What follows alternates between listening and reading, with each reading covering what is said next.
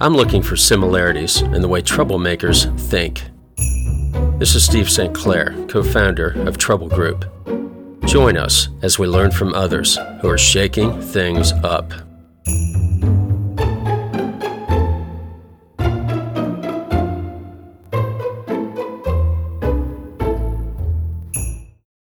I grew up in Appalachia, Covington, Virginia to be precise, in the Allegheny Mountains. And growing up insulated in a beautiful place like that was just a blessing from my parents. My father got a lot of job opportunities. I remember at one point they were thinking of going to South Carolina, Charleston, for a much bigger job. And I think my mother prevailed several different times and made us stay. And I'm really glad she did. My kids today, having grown up in New Jersey, love going down there just to see how different it was and all the crazy things I did as a kid, cave exploring, trying to find the other side of this gigantic George Washington forest. It was amazing. My guest today is doing a tremendous amount to help the people of Appalachia to invent new ways to keep that area alive and prosperous because it's new ways that they need. Scott Ewing is Principal Business Analyst with Appalachian Investor Alliance. Welcome, Scott. Hey, Steve. Glad to be here. So let's start with this. Tell me a little bit about your background and what I imagine is a bit of a circuitous route to get to where you are today. Yeah, I think it is a little bit of a circuitous route. You know, I think when people talk to people in the financial world, right, they kind of expect maybe at the outset a particular career path, and mine was a little bit different. So, I was for 20 years a Navy pilot, and that was a great career. I enjoyed that very much. Saw interesting things, did interesting things, and gained a lot personally, and felt good serving the country. And then when I got out of the Navy, I was at that time. We were about 60 miles south of Washington, D.C. My last assignment was at the Pentagon, and I was commuting about 2.5 hours each way every day to work, right? So it's 5 hours of my day. Whether I was carpooling, riding the VRE train, didn't really matter.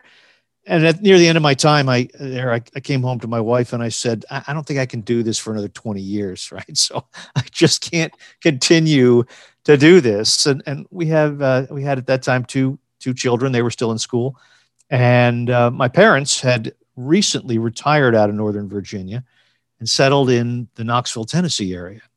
So we knew the area. And one day I came home and said, let's pull chocks and move to Knoxville. So beautiful area, just like you know, the blessings of being in a great area, a reasonably sized metro, a lot of things going for it. And my parents were here. Somebody's got to take care of their parents as they get older, right? So we moved family here, and I became a financial advisor. I got my securities licenses and did that for about 6 years. And then along that path, I had an opportunity to work with some venture capitalists, first as clients, and then found out that they were interested in starting a new kind of company that would look at technologies, say patents, and for licensing coming out of universities, government labs, private labs too.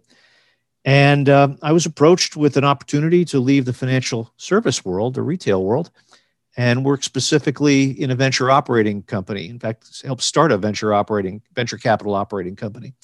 And what we would do was we would look at technologies, assess them. And my background in the Navy with technology and plus my financial background helped put me in the right place for that. Built a small company, did assessments on technologies, and then those technologies that were attractive to us, we licensed, found entrepreneurial teams, and created startups that could become venture capital investing opportunities. And we did that model for about 3.5 years. It was interesting. We got some traction, but ultimately didn't hit our pro forma metrics. We agreed to shut it down.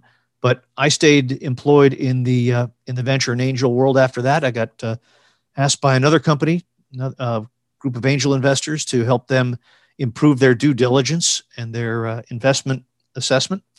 And ultimately that led to my working in a nonprofit, actually creating a nonprofit at the behest of with a couple of partners at the behest of the Appalachian Regional Commission, which is a government agency, state and federal partnership that looks to, just as it says, invest in Appalachia, whether it's investing in physical infrastructure or it's encouraging capital to invest, private capital to break free and invest in Appalachia. They liked what we were doing, organizing angel investors and professionalizing them. They asked us, can we do this at scale? Can we go all through Appalachia and speak to perhaps groups of maybe 20 investors, get them to pool their money? The government isn't doing the funding, right? They're not doing the investing, but they will pay for some of the administrative costs. They'll subsidize us putting together the angel funds, and then that breaks loose private money to go into Appalachian-oriented deals. And to date, since we started that, when we started that activity as a nonprofit in 2018, we've seen over now $10 million of our investors' private capital go into Appalachian startups. So, and that's encouraged other money to come in on top of us. So the multiplier effect is pretty substantial. That's great. I want to read a paragraph off the website. The website, by the way, is appalachianinvestors.org. And here's the part I want to read because I just love it. The Appalachian region is known for tough, blue-collar people who, for generations, have beaten the odds to overcome unforgiving landscapes and harsh conditions using grit, determination, and ingenuity. As it looks to reinvent for the next chapter of the region, Appalachia is collectively harnessing the power of the entrepreneurial mindset to reimagine the future while paying homage to its rich history. The new Appalachian economy is being built one business and one community at a time, and the Appalachian Investors Alliance is here to act as a catalyst by coming alongside those who are actively working on the front lines of the Appalachian entrepreneurial revolution. I wish I could print. I'm going to print that out and frame it. I think it's perfect. Well, you're part of that, right? Yeah. You grew up here, so that's you. Yeah. My grandfather was an Appalachian coal miner, right? So I get it. Yeah, and you see how they did it, how they survived. Grit, determination, absolutely. I love it. So, the thing I just want to point out, the reason I read that is you guys wrote this. You have nailed the understanding of the people and the place, in my opinion. Well, I appreciate that. That's kind of you. I think in part, because we are those people, right? So, whether I'm living in Tennessee but doing work for the same kind of people in Pennsylvania or in West Virginia or southeastern Ohio, I think we all have a common sense about the place, and often kind of a common set of aspirations or dreams about the place. A lot of us, quibble in this society about policies and politics and things like that. But when you strip away a lot of that nonsense, what you're left with, I think, are some pretty basic and common desires for most of all mankind that I'm aware of, right? We all want a clean environment. We all want a healthy living. We all want our kids to grow up and, enjoy the benefits that we had. We want to see prosperity. We want young people to stay in our communities and not have to go somewhere else to find a decent job. We all want those same things. And so that's really what our alliance, and we structured that word alliance was chosen very carefully. We have investors in Western New York. We have investors in Northeast Mississippi. We have investors in the mountains of North Carolina. We have investors, around university towns in Ohio, West Virginia, Tennessee, et cetera. But they all, even though they may not know each other in the active sense, like they probably have only spoken to each other on Zoom calls or on the phone in most cases, we create a common set of operating procedures, a common set of due diligence standards, a way to share deals and share capital. Because one of the problems in our region, unlike if you were on the West Coast in California or New York, the money centers, there's a concentration of capital in those places that doesn't exist in Appalachia. But that's not the same thing as saying there is no money here. That's a wrong statement. There's money, but it's just not in concentration. I wrote an article a little while ago about, and I led into it using the analogy of gold. Gold is one of the most common elements on the planet. It's just not found in concentrations of economic value in very many places on the planet. Right? So you have to have enough of it in one place to make an effect. And they have that in California. We don't always have that in small town Appalachia. But if you can look at a deal from, a county in Appalachia that is off the beaten track, but it's got an interesting entrepreneur with a good idea and worth looking at. And if you can pull capital from Mississippi into that deal, or Alabama, or you can pull capital from Kentucky into that deal, because they may not know locally that entrepreneur, but they trust the Appalachian Investors Alliance to have put together the right procedures, put together common deal standards, common terms for the deal, common due diligence that they can rely on. They're willing to pool their money and put their money into that. And same thing is they're willing to share those deals out. If there's a good deal coming out of Altoona, Pennsylvania, they're willing to share that deal out to those same people down in Jackson, Mississippi. So that's what the Alliance did. And we structured that on the Airline Alliance idea, right? You have these airlines that got together. They all had their own livery, right? There was different paint on the side of the planes. They agreed to code share. They agreed to share, route structures and common procedures to make it more efficient. That's what we're doing with angel investors in the Appalachian Investors Alliance. Is your target market, it's not limited to those who are in Appalachia, I imagine, right? Or is it? That's a great question. And it started out that we were encouraged to form our nonprofit by the Appalachian Regional Commission. So the name tells you they want us to work in Appalachia, right? Sure. But this method that we've had of organizing private capital into what we call micro venture funds, and then having those funds cooperate with one another to share deals, that's attractive. And the procedures that we use to kind of bring professional venture capital operating procedures to what in many cases has been an amateurish activity. Angel investing has often been viewed as sort of a seat of the pants thing, but we're making it, I think, more professional in the way we approach it. Well, that whole model I just laid out is catching some attention outside of our region. So now we've got clients that contract us to do technical service work for them in Rutgers, New Jersey, or in Minneapolis, Minnesota. So, we're not exclusively working in this region. And at the same time, although we were originally an investor-focused organization, right? Our services were designed to serve investors. Our investors said, hey, we're not seeing enough good deals, but we are seeing deals that could be made better if the entrepreneurs only knew a little more about the way investors look at a deal, right? What's the mind of the investor in this? So we've taken the lessons that we know from our investors, and now we're sharing them out through education and outreach programs to entrepreneurs. And so we've become entrepreneur facing at the same time as investor facing. We're pulling back the curtain, telling entrepreneurs, this is what it takes to get an investor interested in you. We want you to do the right things. We don't want you to try to sell to us or trick us. We're telling you what we want. Here's the honest truth. Right. Do these things and you'll have a better company. Do these things and you'll have a better opportunity to receive capital. So we're doing both. Yeah. Are you going to carry them or work with them through Series A and onwards? Yeah. So usually we typically invest at the seed stage, like most angel investors, but we do work at Series A. We don't lead Series A.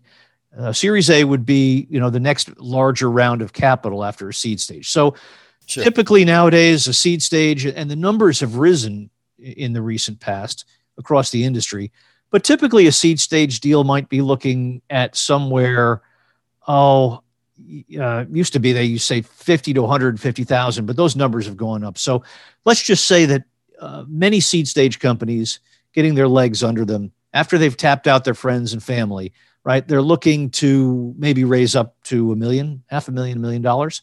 That's a good sized deal for an angel investment group or collection of angels. And then the next time they look for money, maybe 18 to 24 months later, if their company grows, they're probably going to look for at least 3 times that. Right. So in that 3 to 5 million range, that's what we call a seed stage, or rather a Series A deal. And usually a venture capital fund will lead that. They can write a check for probably a third of that amount, and we'll co-invest alongside them on that as one of the minority investors, the smaller partners. But we like to ride along to preserve our investment in the company, keep from being diluted. So we do participate at Series A, and we've even participated a little bit in some Series Bs. How do you educate investors in this? Like, I was just thinking, in the Series A thing, it's going to open up, right? Let's just be honest. There's some bias in this country regarding Appalachia, So a lot of these people might be coming in from New York or somewhere else with that bias. And I wonder if you guys have thought that through, like almost a handbook for how freaking great Appalachia is. Yeah. So I'm not sure I want to advertise that, by the way. That's right. It opens the floodgates and you start getting people moving in that you might not want as your neighbors. Right. And so, everybody recognizes that there are regional biases. People on the West Coast hold it against people on the East Coast. People at the East Coast hold it against the Midwesterners. You get this, right? Yeah. But you're right. Appalachia in particular, many people grew up seeing those black and white photographs in Life magazine in the 60s, of the people in dirt huts and shoeless kids. And I'm not saying that poverty doesn't exist here. It does, certainly. I can take you, and I don't have to take you. You know where to find it. You can find poverty in Appalachia. And some of that is perhaps well beyond what I'm going to be able to work on, or our investors are going to be able to work on in our lifetimes. But what we can work on and are working on are deals that may repurpose that abandoned strip mall or that shopping center that used to be the heart of town, that after the coal plant closed, it moved, things moved on. That's really where we're trying to work. And is there a bias against us? Not locally. People would love to see. Yeah. People would love to see that business park fill out, and that's the people that's really our audience. That's who we care about. But your point, is your practical point is, okay, so let's say we can get the money together locally or regionally to do something to put a new high-tech manufacturing startup in an industrial park in a small town in Appalachia. We have, and we can do that. But sooner or later, they're likely to need more capital. And that's where connections that we have with those other money centers and those other markets come into play. And we do have connections. I've got, sitting on my computer this afternoon, a deal that just got shared from New York City to me. And the reason that we got to look at this deal, it actually is a little smaller than the investment bank in New York typically will handle. But we introduced that investment bank a couple of years ago to a promising entrepreneur and a company that they rode alongside us on, and their investors did well. And so now they're handling another deal featuring one of the same entrepreneurs. So they reciprocated and wanted us to be part of that deal with them. So, we have connections with outside money, and we make use of them and leverage them as appropriate to bring that capital to our companies. The thing that's really important to us, though, and that we would like to see is as many of our companies that start here stay here as possible. Right. We're Absolutely. not looking to create extractive business models. Sometimes it happens that a company has to, when it sells or whatever, has to go somewhere else. We get that. But hopefully the money that we've created and the value we've created locally will stay here locally and maybe, as I just explained, seed a new company, right? So, what does the future of Appalachia look like? How do you see, because what you're talking about is highly transformative. Your focus seems just from your website to be much driven by technology, right? Well, it is. So the future is I'll pick up on that. The future is obviously technology, but we're not interested in funding a bunch of software companies that are just pumping up opportunities, right? So, right, because they flip them so fast. Yeah. You see a lot of investment going into software deals in companies that are not and will never be profitable, but are just being grown or made to acquire, and then somebody else, tries to pump them up. That's not our market. Those aren't the entrepreneurs we're looking for. That's not the deals we're looking for. We're looking for, oftentimes, for companies that are making things that you can drop and they go thud, right? I want advanced manufacturing. I want advanced material science happening here. I want medical devices made here. I want green tech and advanced transportation technologies. And by the way, as you know, Steve, but some of our audience may not, all those industries I just mentioned, like the chemical sector and the medical sector, they've all had roots for a long time in Appalachia. So go over to West Virginia and see how much chemical industry work there's been. It grew up around the resource industry, the coal industry, but advanced manufacturing, material science. We have world-class material science projects going on at the Department of Energy labs here just outside Knoxville, where I live, right?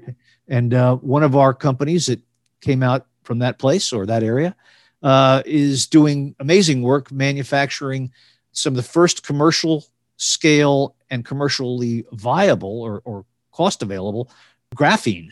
Oh, wow. Advanced materials. So that's happening here, and that's the future for our region. But the future is also the Main Street business, right? Yes. We're not going to be entirely a high-tech economy, and we probably don't really want to be. We want to be a blended economy where you've got good, solid, cash-flowing small businesses run by competent entrepreneurs providing, goods and services that people need, average people. And then you've got the high-tech things alongside them that are selling to the entire world. And that's the kind of blended economy that we're trying to promote here. Yeah. Yeah, I love small towns. I mean, I love downtown small towns. I get sad when I drive through a place and see that the downtown is all boarded up. I get super excited when I see some of the downtowns coming back. And we've got some nice downtowns that are coming back, including here where I live in Knoxville. Downtown has come back very nicely. Nice restaurant, entertainment district down there, shopping district. Love it. So we were fortunate that we didn't knock down all the old brownstone buildings in my town here. We left them in place, and now they've been reused and repurposed, and they're looking good. How much training goes on with your company to these entrepreneurs? We spend a lot of time training entrepreneurs in one way or another. I think every time we do an evaluation on a deal, right? If an entrepreneur comes to us thinking they're going to do a quick Shark Tank style pitch, get a thumbs up, thumbs down, and go home, they usually are surprised. We're impact investors, right? We want to see everybody succeed. Now, not everybody is going to get the deal, but oftentimes, as part of the constructive criticism that an entrepreneur gets while they're working with us, we'll either provide them with what you might call mentoring or coaching. Not so much coaching them as to how to convince our investors to fund them, but coaching them as to how to make their business a better business so that they can get funded. If not by us, we'll try to refer them to maybe an investment group that works with something closer to what they're doing. And, if somebody's got a long lead time medical technology and it doesn't quite fit with what we do, well, we know medical specialty investors, right? We might put them off toward them. But bottom line is we want people to succeed. And then because, as I said, there's an outreach component now going on with us, we've been contracted by some economic development activities, such as the West Virginia technology-oriented economic development activity, Tech Connect West Virginia, and some of their partners to work with entrepreneurs that's great, to get them actually ready to invest. So, a couple examples. There's a group in West Virginia called the Innova Commercialization Group, another group called West Virginia Jobs Investment Trust Board. Those are two funds that work at the seed stage, same stage we work at. And the state of West Virginia has chartered them to work on economic development in West Virginia. But we're business partners with them, and in that if they've got a case that they would like to evaluate, but the entrepreneur perhaps isn't quite ready to make the real pitch, right? We go ahead and do what we call a red team exercise on those entrepreneurs. It's one of our service offerings. And red team is a kind of aggressive mock due diligence exercise. We'll go to the entrepreneur. Obviously, the entrepreneur knows we're working with them. They don't have to work with us, but we're invited to work with the entrepreneur by these economic development activities to make the entrepreneur better and to understand what the experience of going through real venture style investor due diligence is going to be. So we got the idea red team right from the Top Gun experience. I was a Navy pilot. Flight school is where you learn to be a pilot. We're not teaching people how to run a business. Fighter school or Top Gun is where you learn how to be a fighter pilot. So we're taking people that should know how to run a business, and we're giving them that shakedown so that when they actually go to pitch for real, they should be much more confident. They should have found the holes in their business with our help, found the holes in their presentation, found the holes in their business model and their pro forma, fixed all those to the best of their ability, and then go forward for the real funding pitch with an investment group and hopefully score the win. So tell me your favorite case study. I see 3 on your website. Oh, we got a lot of. I'll tell you a couple of them that are fun for us right now. We've got and I'll plug a couple of these companies. We've got a company in a little town of 900 people in middle of Pennsylvania, right? And that company is called Gilson Snow. They're a snowboard company started by 2 high school STEM teachers. One guy was a lifelong board sports enthusiast, whether it was snowboarding, skateboarding, surfing.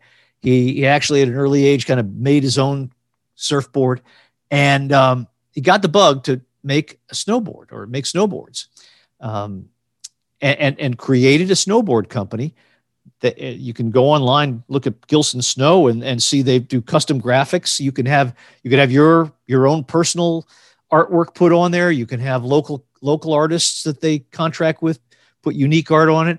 Their snowboards are, well designed, well tested, and they're killing it. They're a great little company. That's awesome. Started by middle school STEM teachers. That's great. That's just great. Yeah. Now another company that we're very fond of is a restaurant, right? Who starts a restaurant in the middle of COVID, right? So we've got an entrepreneur who is in Ashland, Kentucky, who opened a steak and seafood bourbon themed restaurant there called the Winchester, right? And doing very well. Now that's not high tech, right? But they employ like 80 people, right? So it's a good, local, as I said, Main Street business. Yeah. And then as COVID hit, they were opening up their second restaurant location just outside West Virginia University. But they're still doing well. Even COVID didn't slow them down. So good Main Street business, quality food, and lots of fun. So that's a different type of business from technology. And I'll give you a third case. I mentioned earlier, graphene. We have a company here in Knoxville that got its legs under it based on some technology that they created and that they licensed from Oak Ridge National Lab to make monolayer or single layer and then multi-layer graphene. Graphene, for those that don't know, is a wonder material. It's a form of carbon that molecularly, if you looked at it under an electron microscope, it's only 1 atom thick. Wow. And it looks like chicken wire, but it's some of the strongest material, if not the strongest material or structure on Earth. And the thing you'll read if you go on the internet and look up graphene is that a sheet of graphene as thick as saran wrap could hold up an elephant. That's pretty amazing. But it has all sorts of other remarkable qualities, including thermal and electrical conductance qualities that make it perhaps the next big thing in material science. And when I mean that, I mean the next big thing, like aluminum was a big thing to the aviation industry. I mean, we wouldn't have the aviation industry if aluminum hadn't come along. When you said how strong it is and how thin I thought it must be light. It's perfect for the airline industry. It's like a clear sheet. You have to Yeah, it's almost like the emperor's new clothes. You have to believe you're looking at something when you're looking at a sample of it, adhered to something. But it's there, and it's neat stuff, and it's being created here, right in Appalachia, right? So that's awesome. Brand new material science. What else is important in this world that you're in for these folks? I think optimism, hope, right? I think as you alluded to, part of the bias against Appalachia, and I mentioned those old photographs and some new photographs probably too, but shows hopelessness, despair. We certainly don't ignore some of the problems. We all know about the opioid crisis. Yes. We all know about the impact of the loss of coal jobs and the decline of the coal industry. When a middle-aged coal miner who's making $80,000 a year in a small town in Appalachia gets laid off, there are not a lot of other opportunities for that person to make that kind of money in other work. So that's a big blow, and we're saddened by it every time it happens. So that leads to things like sometimes like marital problems, substance abuse, all the litany of things that we don't want. Oh yeah. And so a big part of our work is to we hope, right, funding startup companies can be on an economic development scale like a drop in the bucket, right? It's not like having an Amazon distribution plant move in, or a distribution center move in terms of job creation, but it does create jobs, and it does create value, and it does add hope to this blended economy. So we're keen to add hope. And like we said in the opening, this is a community of people with grit and determination. Yeah. And ingenuity. So I'm sure they will overcome this. It sounds to me like you guys are going to be a part of it. Well, we want to be. We want to. We're in this for the long run. So, we love the region. I love the region. It's great people, great place. One of the prettiest. Again, don't tell the rest of the world. This is some of the prettiest country on earth. And I, as a guy who spent 20 years in the Navy, I've seen a lot of the earth. So it's a beautiful place. Well, it is a podcast, so it's going to be out there, but we'll tell everybody, just keep it on the down low. Yeah. To learn more about Scott and Appalachian Investors, go to appalachianinvestors.org. Scott, this has been a really interesting and heartwarming for me podcast, and it gives me hope for my little town and others down there, which I'm, sooner or later might retire back to. Who knows? There you go. Thanks for this. Great podcast. Thank you. Stay in touch. We'll do it again, I hope. Will do. This has been a Trouble Group podcast. Learn more about us at troublegroup.com. If you're a troublemaker and want to be on the podcast, email us at steve@troublegroup.com.